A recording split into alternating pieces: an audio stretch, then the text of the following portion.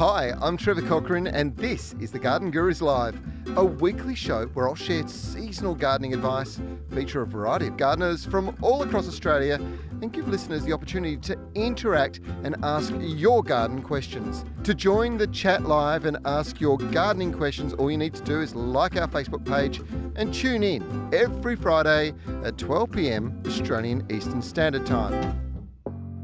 This program is brought to you by the Garden Gurus and Scott's Performance Naturals.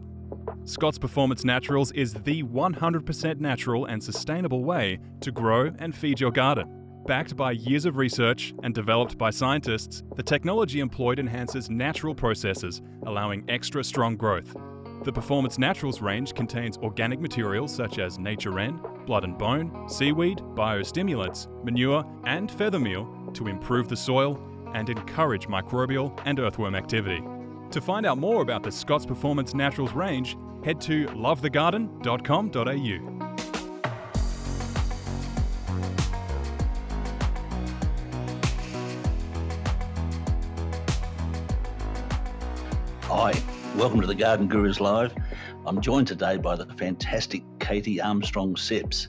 How you going, Katie? Yeah, good, thanks. Yourself?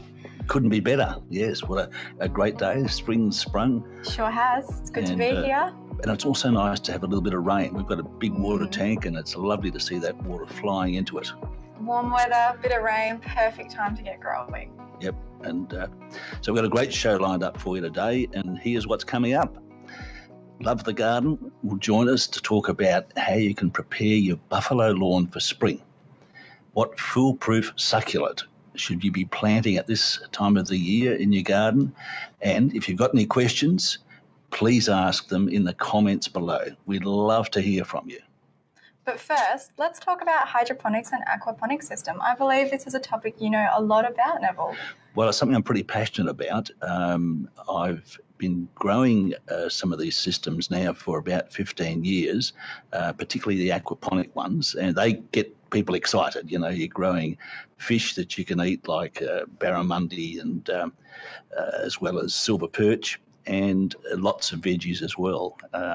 We also have a hydroponic farm operating next to our home, and so I get all this lovely fresh picked fruit and veg, so it's pretty exciting stuff. Sure is. So is there systems like this that you could have in a small space, such as, say, a spare bedroom? Now you've struck a chord with me there, because I did a calculation and the estimation is that there are something in the order of 1.2 million unused bedrooms in Western Australia. And that's just WA? That's just WA, yes. Imagine what that's like across the rest of the country. Absolutely. So we've invested in these rooms, which are very expensive to decorate, and we've taken away 10 or 12 square metres of land that we used to have as the great Aussie backyard, and it's where we grew our fruit and veg. So I'm on a mission to try and convert people to growing or making this spare bedroom the vegetable growing hub for the family in the house. So this isn't an area I have a lot of experience with. I'm wondering, do you get lots of weeds in your hydroponics and aquaponics systems? It's generally very low levels of weeds because we're actually growing in raised up containers, and it's also a sterile medium. So the main medium is expanded clay, and that's been sterilised in its formation in a furnace at about 1200 degrees. So there's nothing going on there. So weeds find it pretty hard to get in, and they're very easy to pull out because the media is so open that they don't get a big, strong root system.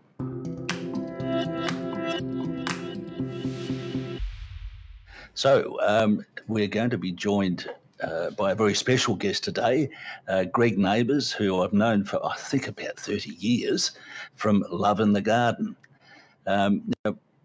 Welcome to the show, Greg. Thanks, Neville. Good to be. Excellent. Okay. Now, weeds are one of the gardener's biggest bugbears. Why don't we like weeds? Well, they're not the plant we selected for the area. So basically, obviously, they're invasive. There's usually a hell of a lot of them because they're basically evolved to be able to take advantage of spare space for growing and compete out all of the good stuff that we want to see, beautiful flowering, etc. For sure. So I know that there's lots of different weeds and they all have different life cycles, but what are the life cycles like generally for ones specifically for lawns? And how do we combat that? So we have, plants. A lot of people have a difficulty in understanding that a lot of weeds and plants grow well in winter, even though it's cold and the sunlight, the day length is shorter, etc. So there's a lot of weeds in the lawn, particularly bindi being the key one that people sort of wait for it to stick in their dog or their own feet before they decide to kill it. Well, at that point, you're far too late. So a lot of gomphrenias and bindi. There's a lot of germination that happens late in winter. And then, of course, the plant grows, matures, and flowers in spring, early summer. So spraying your weeds out in autumn, midwinter is a great idea. Yeah.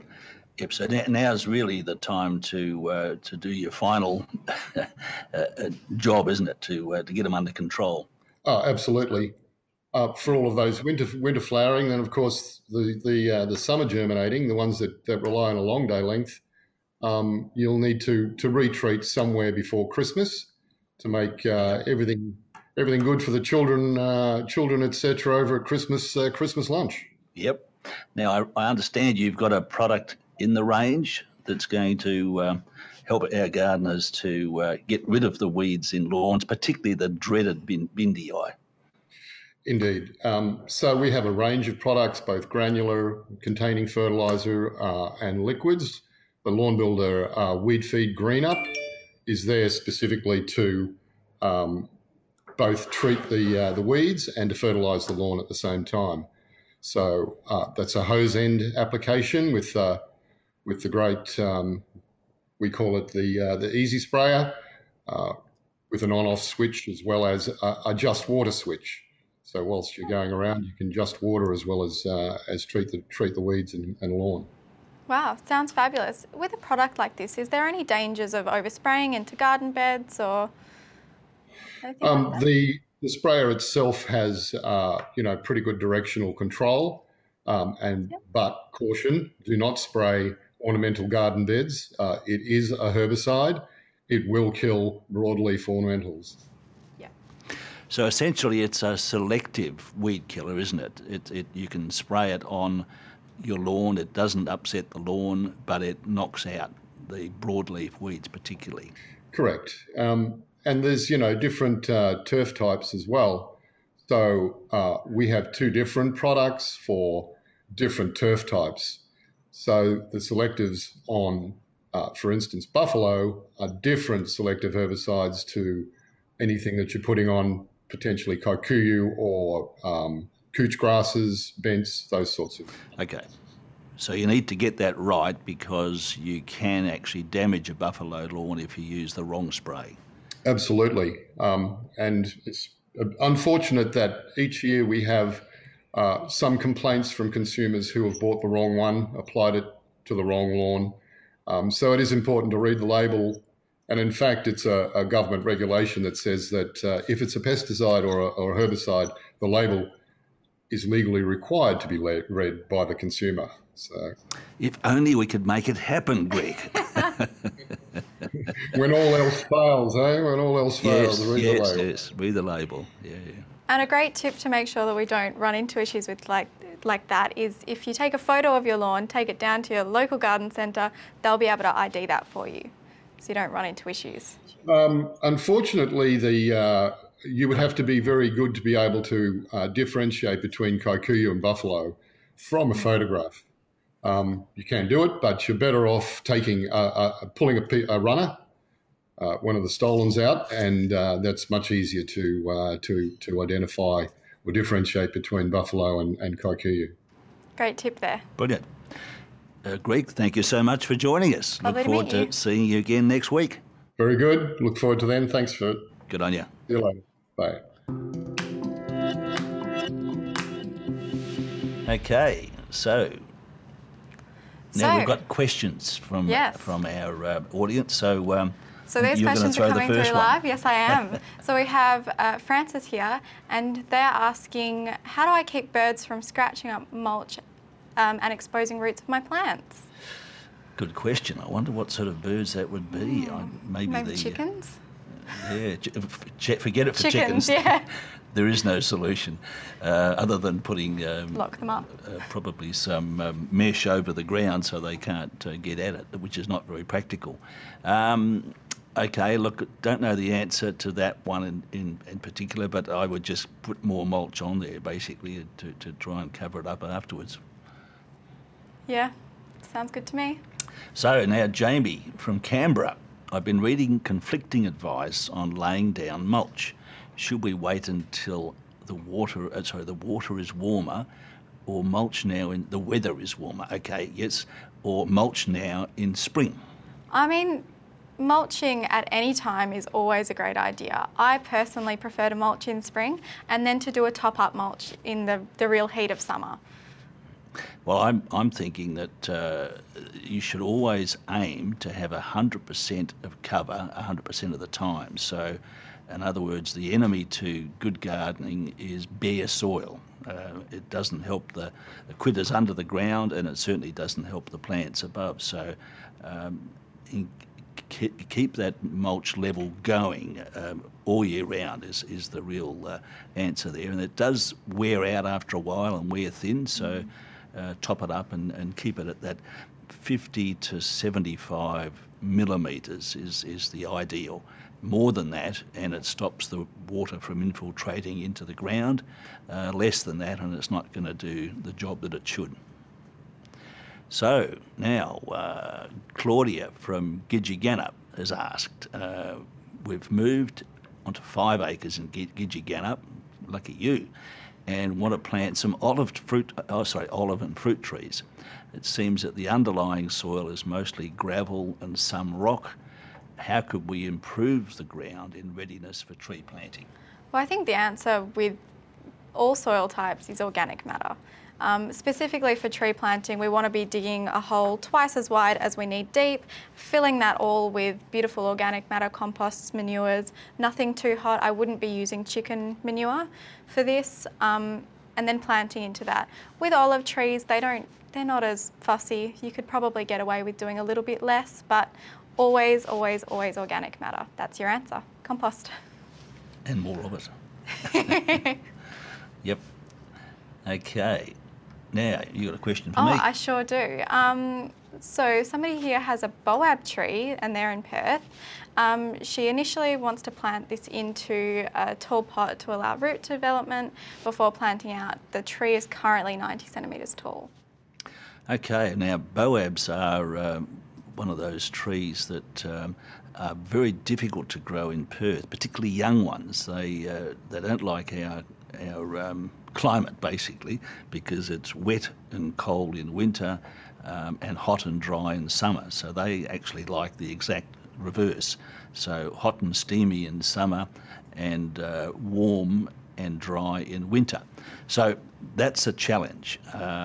Kings Park have done a fantastic job here in Perth in bringing in large trees, and they've got all the technology to heat the root systems and whatever, but it's not so easy to do that in the home garden. Now, I've actually got boab trees growing at home, but they're growing on an aquaponic system that's got barramundi in it. So we have to warm the water all year round to keep the barramundi alive, and we sit the boabs in pots on top of the expanded clay, so they're getting warm water all year round. So that even then they go dormant in winter and start to come alive around about November every year when the conditions warm up. So how do you do this in a home? It's a pretty tricky proposition. You can buy propagation heating mats and stick the pot on that to get you through the winter and into early spring. I'd be looking at that as opposed to thinking about potting it on, and I certainly wouldn't do any potting operations until the plant's in active growth. As I say, that'll probably start about November. Now, Grizz has sent us a message saying we have Sir Walter and we're thinking of running a Cora over it. The lawn is compacted in areas. It's only 3 years old. How can we improve the drainage? I think a Cora is a great way to go with this. And then I would top dress maybe with it doesn't say where they are, so I don't know what soil type you have, but either compost, I think a compost would be a good, a sifted compost after you go over with the Cora. Is that anything else? Yeah. So rub a bit of compost in is always good value, yes. Yeah. And then we have James in Perth, and he has a large bulbous vine that grows from the ground in backyard, climbs and strangles all of his trees. Do you know what this could be? Well, it sounds like the flying yam, Dioscora. Chorus, yes. Anyway, it's a bit of a pest that occurs in some, usually old gardens. I remember a garden in Shenton Park had this popping up through the back, and it covered the old almond tree quite effectively. Allegedly, the tubers, even the ones that grow on the upper part of the plant, are edible, and it does produce apparently an enormous underground tuber. I've never dug any of those up. Now, as I say, they are edible. Whether they're palatable is another question. Now, how do you get rid of it? Wow. Really, I think the only way that I'd be happy is to dig it up, and that's going to mean pulling up all the paving. Oh, what a mess. A lot of hard work there. A lot of hard work, yeah. Yes. So, and then the second part of that is persistence. So you can't afford to let this plant get going again, so you've just got to jump on it every time you see it emerging. Okay, now thank you for all those questions. Please make sure to post more in the comments. We love to hear from you, and Katie and I believe you've got I believe you've got a great plant going up for us. I sure do. Here we have a beautiful Kalanchoe, multi-planted with lots of different colours in there. This is one of my favourite plants. It's a succulent from Madagascar, actually, and they can deal with pretty much any condition you want. A little bit of frost, actually, they can cope with that. Full sun, part shade, full shade, though full shade probably not for extended periods of time. And they're just really hardy, beautiful, and it's not very often that succulents get these beautiful, beautiful flowers on them. It's a great addition to any garden. I believe you had a story about a Kalanchoe. Yes, I had a lady call me one day and say that she wanted to have a plant that she could grow on her husband's grave.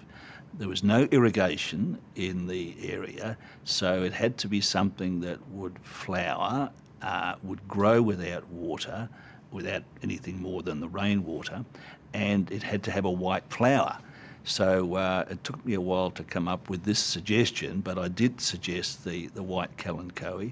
And they've got one little fella there. And we and she planted it out, and it all worked well. So cool. Great plant. They'll probably be coming into your nurseries now if you're in warmer areas, and in cooler areas probably in the next 3 to 5 weeks.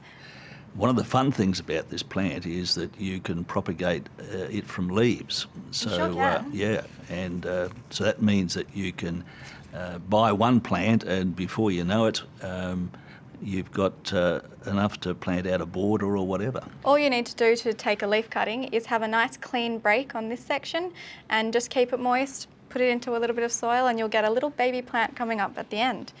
And they need pruning to keep this nice shape to them. And every time you prune them, you get a little bit, and you can make a new cutting out of that and get a whole new plant. You can have beautiful borders in no time. It's a ripper, and it'll manage a little bit of indoor use, but great to bring in for colour. And it's a plant that you often see flowering out of season because the nurserymen trick them into flowering at Christmas time by changing the day length, by bringing shades over, and fools them into thinking it's coming into winter yet again.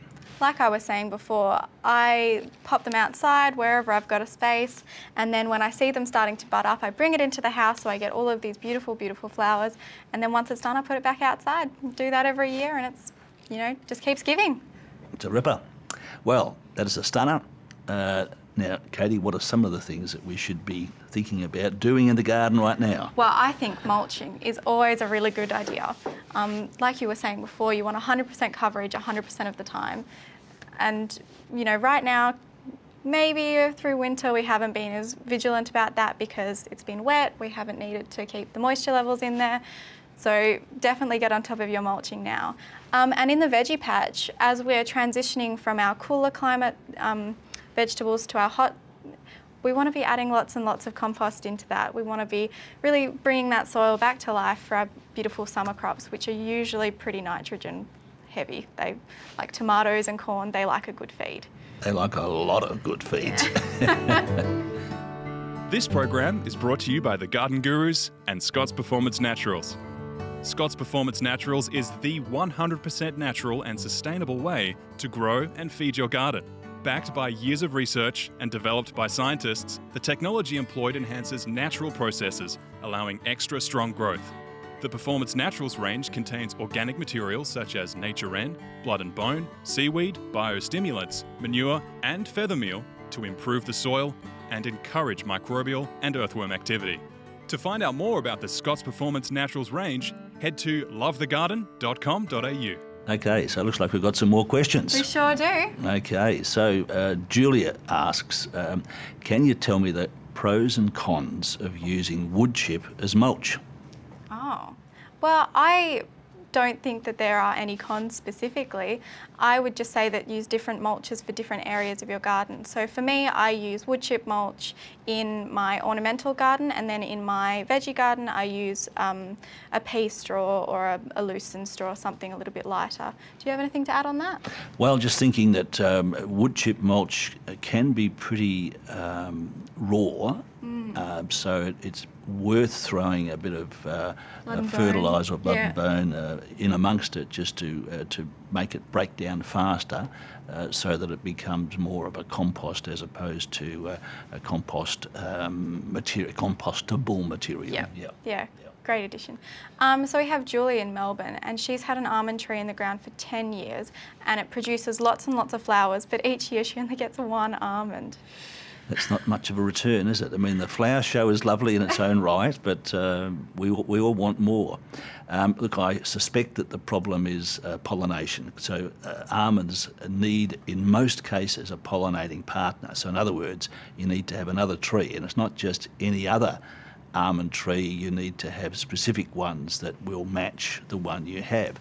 So if you know what it is, that would give you the clue then to go down to your local nursery and get one to match. There is a variety that is a self-fruitful variety called All-in-One, and that one appears to be quite a good pollen donor as well. So if all else fails, plant one of those out, even in a pot. You don't have to have it necessarily taking up the full space of a large almond tree. So give that a go. So now Jamie asks, I have a small lawn with a number of weeds and bare patches. That sounds pretty familiar to a lot of gardeners, I reckon. In order to rejuvenate it, should I kill it off completely and start over, or just patch the areas that are bare? I would definitely go with patching the areas that are bare. If you've got any dogs, try to keep them off the lawn while you've got your patches there. I put a little bit of string around my new patches to keep my puppy dogs off it. And keep the water up to it. It's a really good time to be doing lawn rejuvenation now, particularly in our warmer areas. Compost, a little bit of sifted compost would also help with the take-off of that. Yes, and a bit of coring would probably help as well. Not sure how badly the compaction is, and particularly with heavier soils, they tend to compact up more readily. So if you can open them up, you can use a garden fork, just one Hint, if you have reticulation, work out where the pipes are before you slam the... I think we've all done that before. I have, yes, a classic case. I was doing a TV show for the ABC at a friend's house, and I completely ruined her system. Had to come back the next day and spend about 5 hours fixing up my mess. Remember it well. We have a question here from Jeff. He's in Perth. What's the safest way to control grasshoppers? And he has dogs. So what are your comments there? Okay. Look, they are a tricky little fella to get on top of. I have found a spray of molasses to help. And the molasses puts a layer of sugar over the plant, which is too much for the grasshopper to take up. So you need to break the molasses down. And by the way, you can get molasses at any of your produce stores. It's fairly easy to get your hands on. And it's very gooey, so you need to break it down with warm water, 1 part of molasses to 7 parts water. And then you can apply that. I actually applied it at home this year on my sweet potato patch, which was being monstered by little tiny grasshoppers, real small fry. And so I applied it with a watering can with a rose over the foliage, and that worked really well until it rained next, and then I had to reapply it. Okay, now a question from Lindy. How do I stop little bugs that fly around my compost heap? We've covered with hessian, but they're still bad. Well, my first comment here is, are they bad bugs or good bugs? Because often in compost heaps we have bugs that are there helping compost become compost. So that's the first thing I would look at. The other thing that I would look at is your compost either too dry or too wet, because that can sometimes attract the wrong bugs. Any other comments on that? No, I think you've nailed that one pretty well. Yep. Cool. Okay. So So we have a question here from Vera, and she wants to know the best way to fertilise her bamboo that's in a pot. Okay, well, I think probably the easiest way to go is either an organic one like your dynamic lifter type fertilisers, or a controlled release fertiliser. The beauty of those is they, of course, give you a long season of feeding from each application. So we've got another question here from Kale, and he wants to know how to stop spider mite on his azaleas. Well, Kale, you might have to retire to actually get this level of control, but if you can spray the underside of the foliage, the mites don't like that. They really like it dry, and that's why the worst attacks are in the summer. So getting a sprayer under the foliage, and do it 4 or 5 times a day, and I'm sure you'll have great success. Alternatively, you can use sulphur, either the powdered sulphur. The trick is getting that up onto the underside of the leaf, because that's where the bugs live, or you can get a wettable form of sulphur, which is quite useful, and you can make a spray of that and once again spray it under the foliage. So now Kelly, also from Perth, asks about a monstera that's dying. How can I bring it back to life? Well, first question is that's unusual for a monstera. They're usually pretty hardy. So is it either being underwatered or overwatered? And then if it's underwatering, give it a bit more water. If it's overwatering, try to dry the root system out a little bit. Another question would be, when was the last time it was repotted? Because it could be slumping and the root system might not be able to get enough air to it, which is really important. Yes, and these are epiphytic plants, so that means they grow on trees. So the roots are used to being out, almost hanging onto the edge of You'll often see the branches. The roots creep out of the pots when they're potted. In fact, that's a very good sign that you've overwatered it, or that the potting mix is slumping with the same effect, that the roots come out of the ground and go over the edge of the pot. Good one, yes. Now, Andrew asks, what's the best way to get rid of caterpillars that are eating my big red lily pilly? A caterpillar spray would be my first line of defence, probably a Bacillus thuringiensis spray, which is BT, which is actually a bacteria that gives the caterpillars a bit of an upset stomach. They don't like eating after that. Any other ways? Yeah, well, we try to avoid sprays at home, absolutely. So we will often be seen after dark Picking them off. with a torch. And so I hold the torch and Delia does the deed of grabbing them, and then we share the squashing on the pavement between us, Yeah. That is go. commitment, but on a lily pilly it might be Yes, that could be a tricky exercise, yes. And that's one of the big problems when you get bug problems in trees, is how the heck do you get there? up there. Yeah, of course. Even with spraying, a lot of, large avocado trees, mango trees, you can't get up there. Yeah. Actually, we had an interesting one recently with scale attacking a Chinese tallow tree. Yeah, okay. And it was only affecting the foliage and the very young stems. So I cut the tree down, but cut back beyond the leaves to areas that weren't infected, and then put some petroleum jelly around the base of the tree to stop the ants from transporting it up. Of course. And that's worked brilliantly. We had a terrible infestation, and this is the second year now that that the plant has recovered, and she's still alive and kicking. How about that? Fabulous. Okay, so I think that's it for today's episode of the Garden Gurus Live. Thank you very much for joining us today, and we look forward to seeing you at the same time next week. What are you up to today? I actually had a question for you. So as I said before, I don't have a lot of experience with hydroponics or aquaponics systems. What would be a good way to start that for a newbie? Well, we've got a kit which is going to be featured on the show coming up in a couple of weeks' time, which is a sprouting kit, a sprouting and... Microgreens? Thank you. Yeah. Microgreen kit that uses expanded clay, but it's a very successful and easy way to get going in the sprouting business. And sprouts, of course, are some of the most nutritious vegetables on the planet, and they take about 4 to 6 days from sowing to eating. That's pretty cool.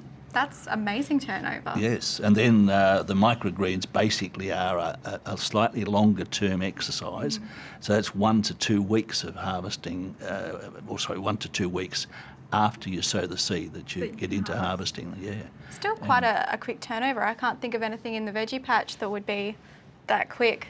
Absolutely, yes. So when the lockdowns occurred, I thought, okay, this is what we've got to get out to people, the idea of growing their own veggies at home using sprouts, because they are just jam-packed with all the goodies. So we're back next weekend, so I think we're going to say farewell from here.